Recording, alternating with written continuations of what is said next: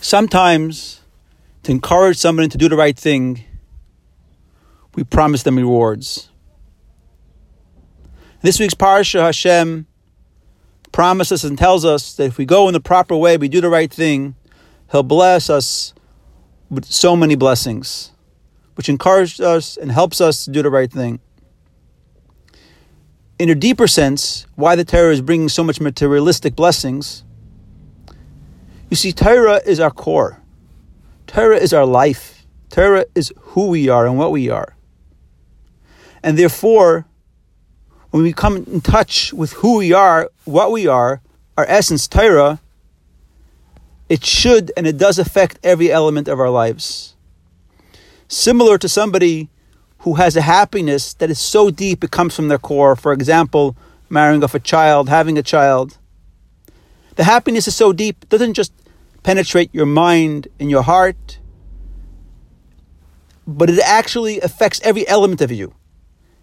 Even your lowest part of you, your legs, you get up and you dance because you're so happy. So too Torah.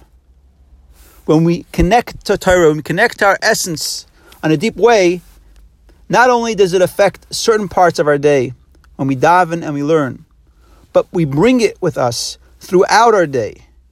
The passion and the belief in Torah goes when we're at work or anywhere else we are.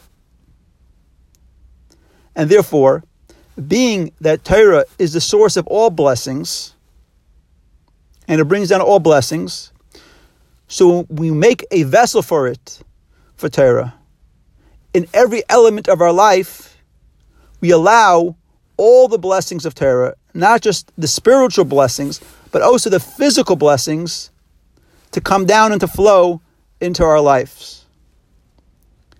So we learn from here that when we allow ourselves to connect to who we are, which is Torah Jews, all the blessings that are within the Torah, spiritual and physical, will come down and flow within our lives. Thank you very much, and have a good Shabbos.